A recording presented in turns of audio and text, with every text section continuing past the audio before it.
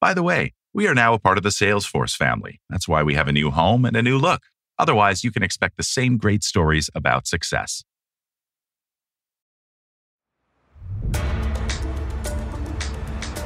We're outside an office tower in downtown Vancouver. A would-be intruder is standing on the street corner, casing out the building. He knows there's a lot at stake if he can pull off this job. So I'm on the street, and I know that on the street there is a security guard inside, and I know that there is a camera watching me, and I need to get into this building without a key fob. So you just walk right behind somebody's in the turnstile, and if you walk like you belong there, then you won't be challenged. So dress the part. Now he's in the lobby, and he spots his mark. It's a person who works on the floor he's trying to invade. Then you want to get into the elevator with these people and get off on their floor. I was able to get to the floor. Now he's outside the door of the office he wants to get into. He could pick the lock, but instead, he has another idea. So instead what I did was I did the classic person looking at their phone by the elevator. And so I stood by the elevator looking at the phone until someone opened the door, and then I walked in the door. So he scans the room, looking for clues as to where the IT department is and where the servers are. And now you're at the door of IT, which has a key fob. If this alarm is tripped, an IT person's going to come, so you can't just pick this door. So how do you get in this door? So I'm only going to tell you, I was able to get in the door through social engineering. He's in. He's focused on his target. Rows and rows of company servers. Now that I'm in the room, I'm staring at 2 rows of 6 cages with 20 servers apiece. All of them locked with an actual lock. And there you can pick the lock. And you can do so because no one is going to find you because now you're in the IT room. And unless you put in motion sensors, you're not going to know anyone's in there. But like any good heist movie, there's a catch. The intruder's name is Sabino Marquez, and the job he's pulling off is on his own company. It's a classic penetration test, the way security pros try to get a sense of what their vulnerabilities look like from the outside. And that's Sabino, a security leader at a firm that deals with lots of sensitive client data. It was his job to make sure that when clients stored their data in the company's systems, that data wasn't going to go anywhere. We had customers that made a physical security audit a condition of buying. So the salespeople would come to me because I solved their problem. And they're like, Sabino, what do we got for this? And I'm like, I pulled a physical security audit checklist from my old banking days, back when I used to rob physical banks, of all the things that you check when you rob banks. And I said, we're going to run this checklist against, this facility, inside and out. Everything from picking locks to trying to jimmy windows, which included climbing things on the outside of buildings, for crying out loud, in order to ensure 100% of windows, 100% of doors, that all the alarms that went off were actually responded to. All that stuff had to go in. Again, it was all about the salespeople. They couldn't close the deal. Now, Sabino is no shrinking violet, but he's a great example of how you don't have to hog the spotlight to be a leader. In fact, it's often more effective to stand in the shadows, to lead from behind. And sometimes that means using those shadows to pull off a heist.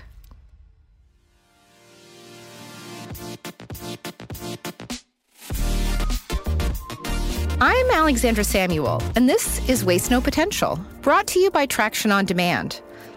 Okay, I want you to picture a leader. I usually picture politicians, CEOs, people leading big social movements. The kind of folks who can take a situation and guide us beyond what we thought was possible. I could not allow that to stand. But think about what leadership really means. It's about inspiring people to see new possibilities, to dig deeper and give more of themselves, to bring folks together so they accomplish as a group what they could never do individually. Well, we tend to picture that kind of leadership as coming from a podium or from the C-suite. But there is nothing about that definition of leadership that says you have to be the top dog or famous or even visible at all.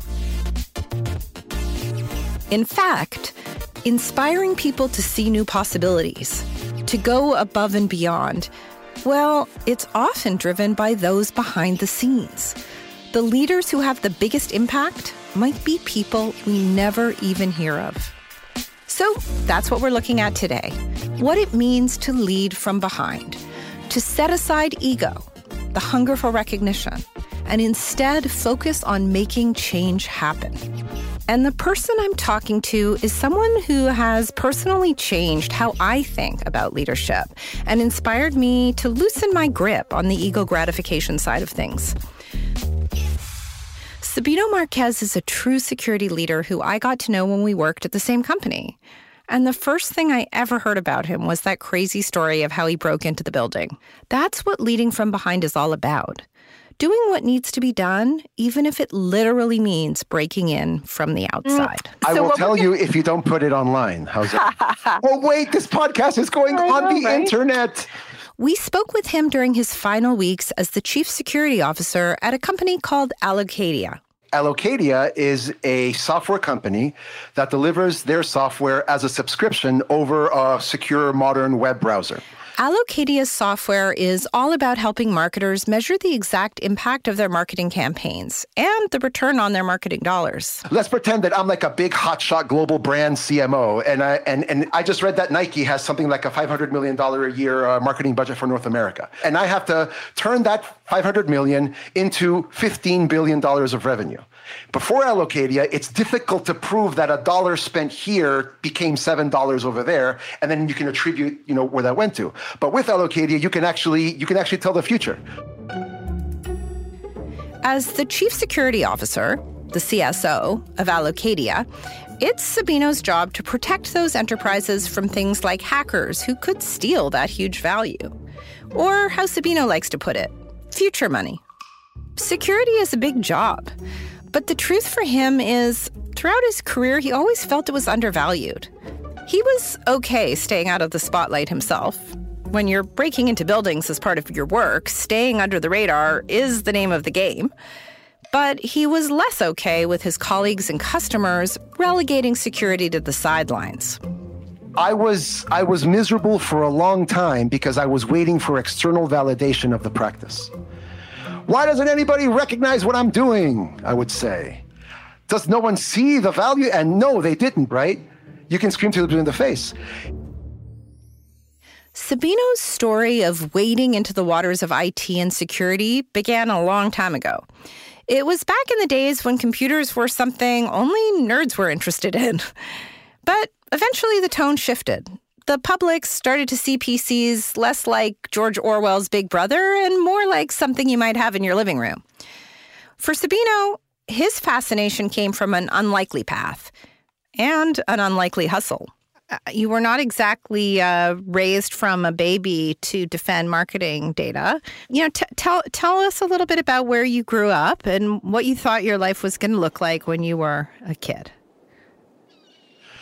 I arrived in the United States when I was 5 years old from Argentina. My parents left that country and came to Miami, where I landed. My mother didn't know what the world was like when we came to Miami because she came from a small town in Argentina where you can let 6-year-olds leave the house and wander the streets and they'll come home at night. Okay, this is where she's from.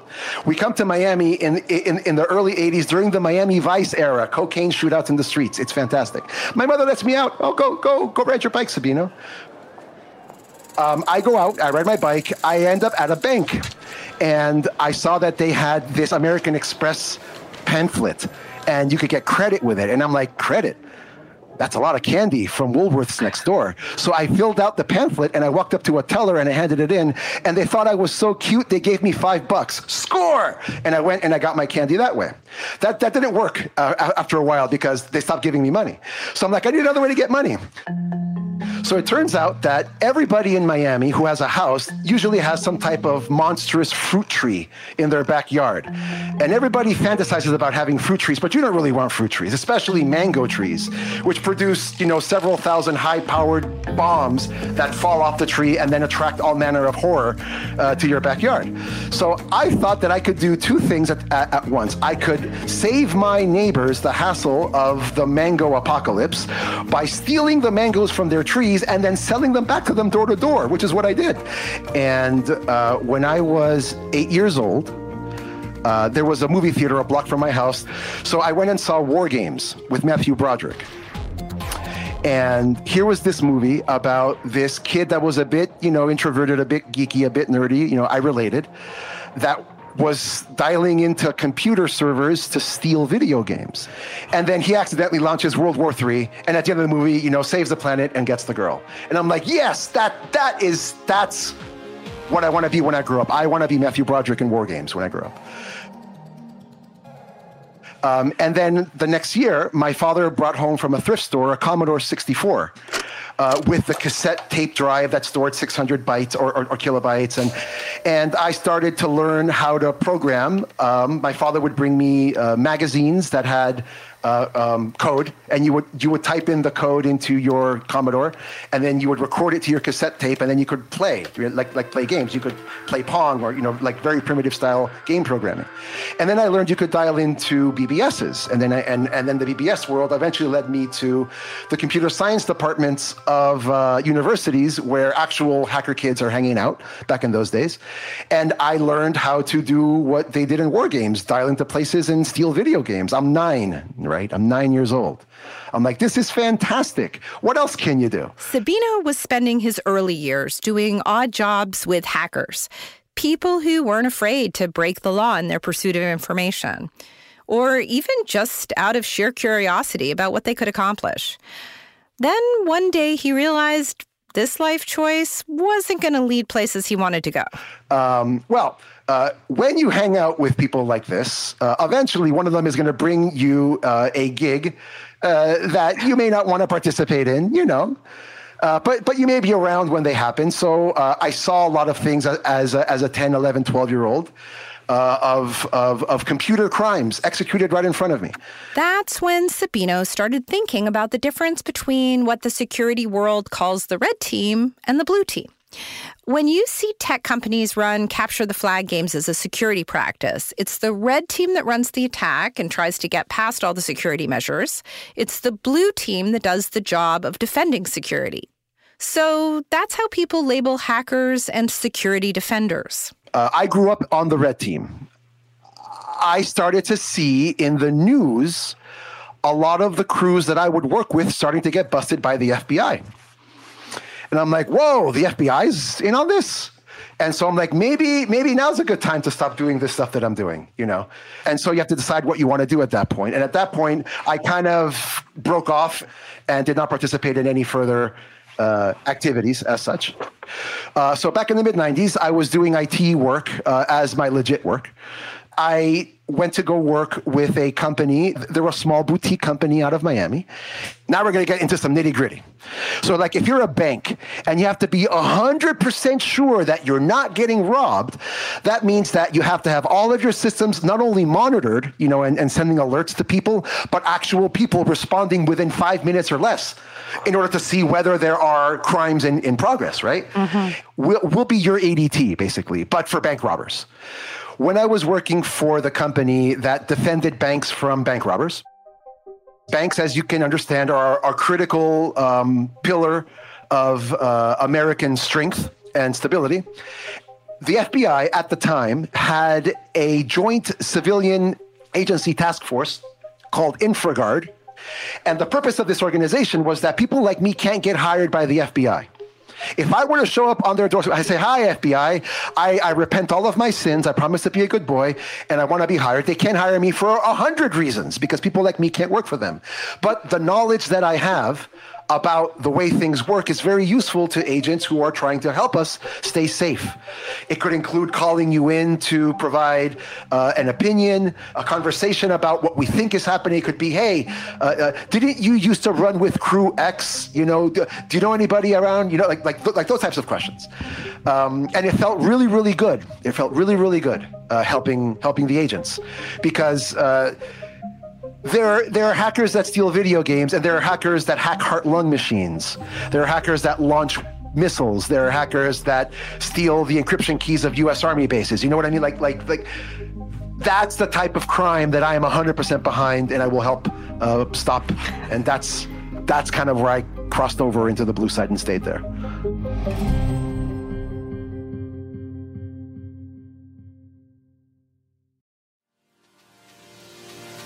You're listening to Waste No Potential, a new podcast about incredible stories of spotting untapped potential. The show is brought to you by the good folks at Traction On Demand, and I'm your host, Alexandra Samuel. If you're enjoying the podcast, don't forget to follow us wherever you're listening from. You can also find us at tractionondemand.com/podcast. Sabino was so deep in the background, by necessity as part of his work, that it's hard to see the glimmer of what we look for in a leader. At least as long as we keep thinking of leadership as stepping into the spotlight. But you don't need to be in the spotlight to be a powerful and effective leader. Here's someone else who can show us a different model. Joy Asakawa from Traction On Demand. She's the Regional Vice President of Retail Consumer Goods, and she spends a lot of time leading her team. Most of the time, she isn't doing it from center stage. I mean, are you somebody who enjoys being in the spotlight? Like, are you happy getting up in front of 400 people and giving a speech? Not particularly, no. And thankfully, I haven't had to do that. Like, honestly, like when I think about every win that I've had, and it's so interesting because we have on our Slack channel, it's called a Traction Closed Won channel. So every time a deal closes, it will showcase like what deal that we closed and the details of it. And of course, the name that gets highlighted is a salesperson.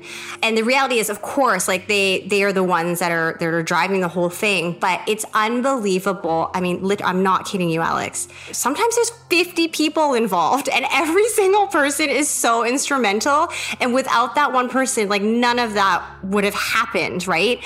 We always used to talk about like not being in front of you, not being behind you, but being beside you. And it's so true. And I think that so becoming a parent during the pandemic, I got into leadership actually during my pregnancy, which was really exciting. You know, during that time, I was able to, formally build the team that I had at that time. Obviously, when you're new to any sort of environment, there's a lot of like absorbing, hand-holding. And I think just seeing these people and the folks that I had brought in a few years ago really take that to a whole different level with their own flavor, and just thriving in their own respective ways. That's probably the best version that I can give you or example in terms of like, yeah. The only thing I want to pick up on there, because it was interesting to me, is you just sort of like bounced off of it, but you said something about how becoming a parent in the pandemic had changed your thinking on all of this, or was an example. I think at first as a parent, you feel as though I've had more experience than you. I'm physically bigger than you. I can talk. You can't talk yet. And I think automatically we assume that we should dictate and control everything. And of course, listen, I'm still going to be a helicopter mom. I'm not negating that. But I think I've learned from my child right out of the gates that they have their own opinion, that they have their own likes and dislikes. I need to respect the space. We're equals, right? They have their own way of doing things. And so I've brought that into my life outside of just parenthood, that people, are resilient and that people, for the most part, have great intentions, and you just need to give them that space to learn and to do it, and just to continually let them know that you're going to be there, right? Even if the outcome is not what both of you had anticipated. And so I think that's been a pretty incredible journey for me personally. Joy says she's learned a lot about leading from behind from being a new parent. When you're raising a little human, you try to model certain behaviors that you hope they'll soak up and carry forward, but you can't make them be the person you have in your head. You kind of have to just stand back and let your kid unfold, support them in becoming the person that they want to be. And the same goes for leading from behind at work. Sometimes the best way to lead your colleagues is not by running out front, but by standing behind someone else, standing beside someone else, or a whole bunch of someone's, and helping them do their best work. That's what Sabino saw on his own journey. From his entrepreneurial determination as a kid, becoming a mischievous hacker, and eventually flipping to the blue side to help banks and the FBI. But he was coming to a point where he'd have to take the next step. and shape himself into a leader. He made a move to Vancouver, Canada. Vancouver gets the nickname Silicon Valley North because of all the successful tech companies that started here. Companies like Slack, Hootsuite, and, Traction on Demand. When Sabino got his first gig doing security for a software company here, he quickly realized his place wouldn't look like the shiny tech offices you see in TV shows or job ads. This was a West Coast software company with everything that implies. Funding, a waterfront office, free beer, the whole schlemiel. The IT department was sexy in this company, or at least they thought they were sexy. And so they were given nice offices with nice computers, clean air, and we were only beaten twice a week with reads. I mean, we didn't get anything nice. We got a desk to work on, we got a window, and we were allowed to come and go without having to ask permission. Because it was a high-tech company running at full speed with a bunch of people who run that type of company. If the state of his office weren't already an indicator, Sabino could see security would have to fight for every dollar spent protecting customer data. Execs were used to thinking about security as one of those unfortunate costs of doing business, something you have to spend money on, like lawyers or accountants, even if it seems annoying.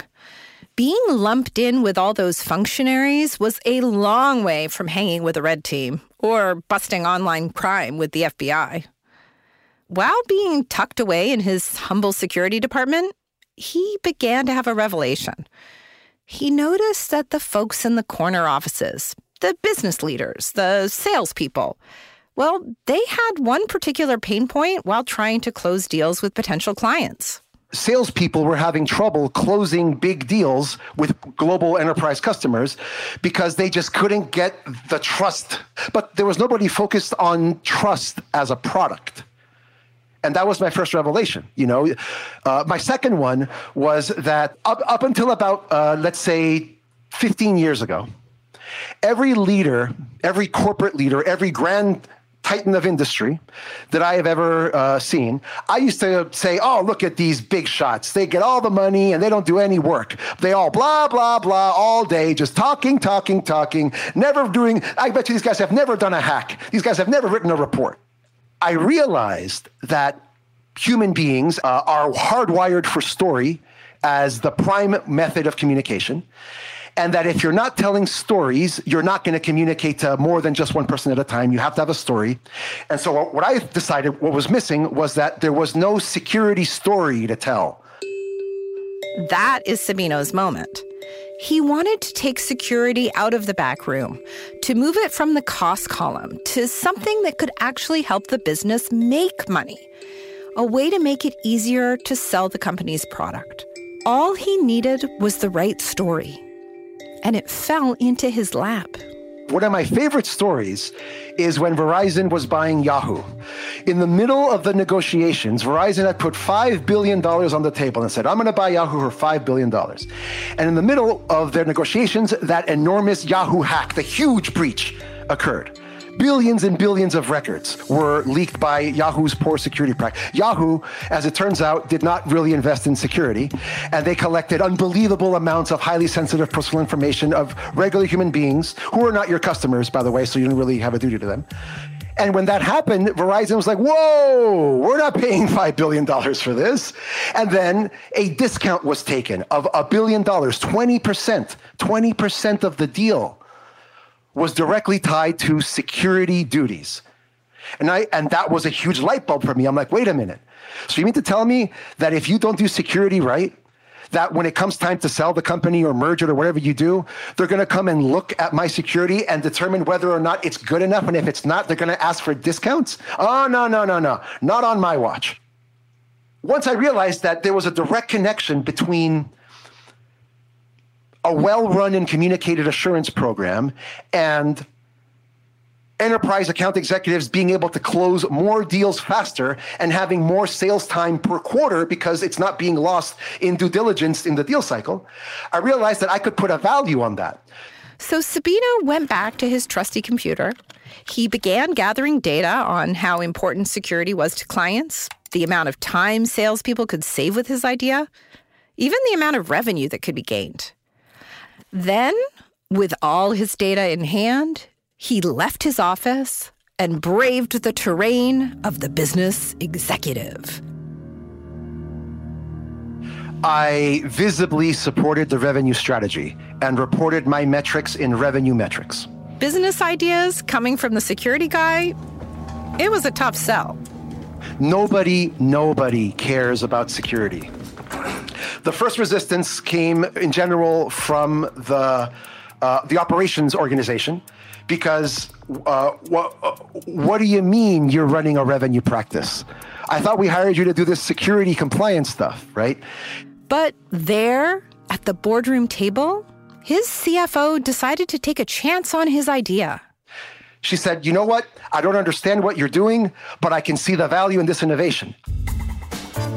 Now was his opportunity to lead. He started working with other disciplines in the office. I was allowed to penetrate deeper into customer success.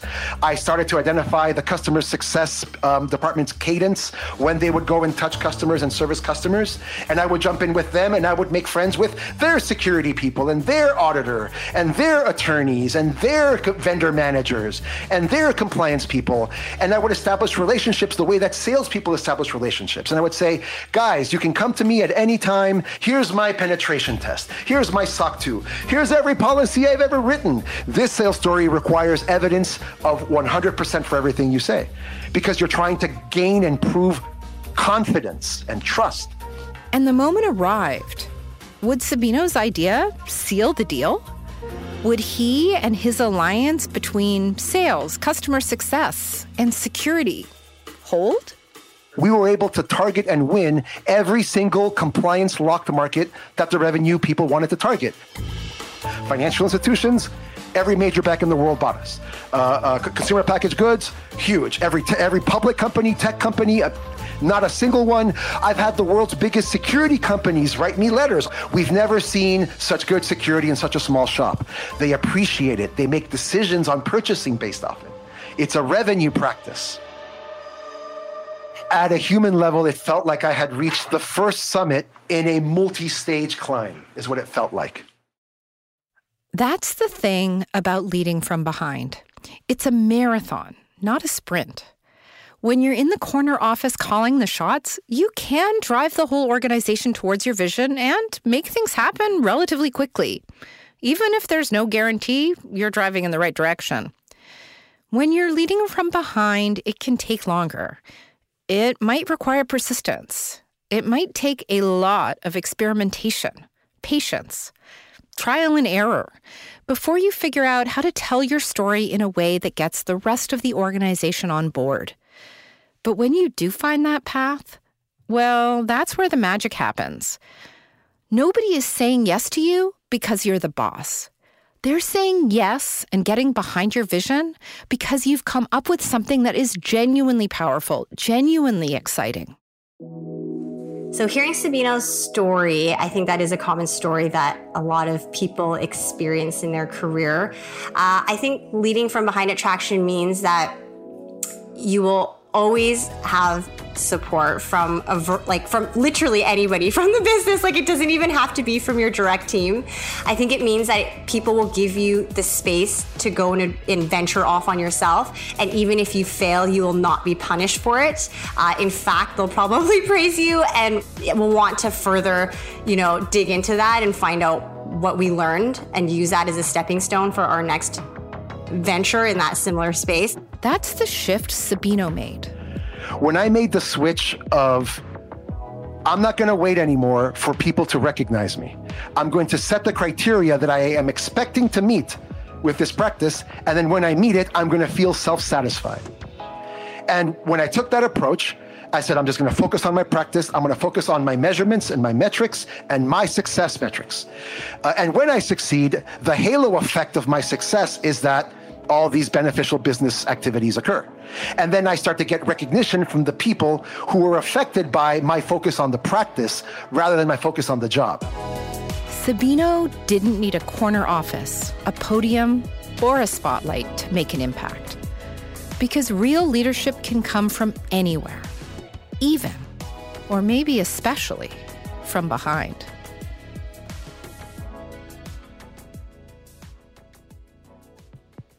Today, my guests were Sabino Marquez, former Chief Security Officer for Allocadia, and Joy Asakawa from Traction On Demand. I'm Alexandra Samuel, and this is Waste No Potential, brought to you by Traction On Demand with production support from Jar Audio.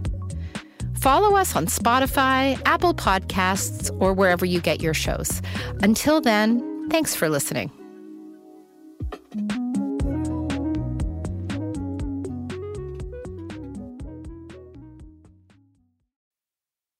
The Waste No Potential podcast was created by Traction On Demand, a company acquired by Salesforce in April of 2022. All Waste No Potential podcasts can now be found at salesforce.com/resources/podcasts.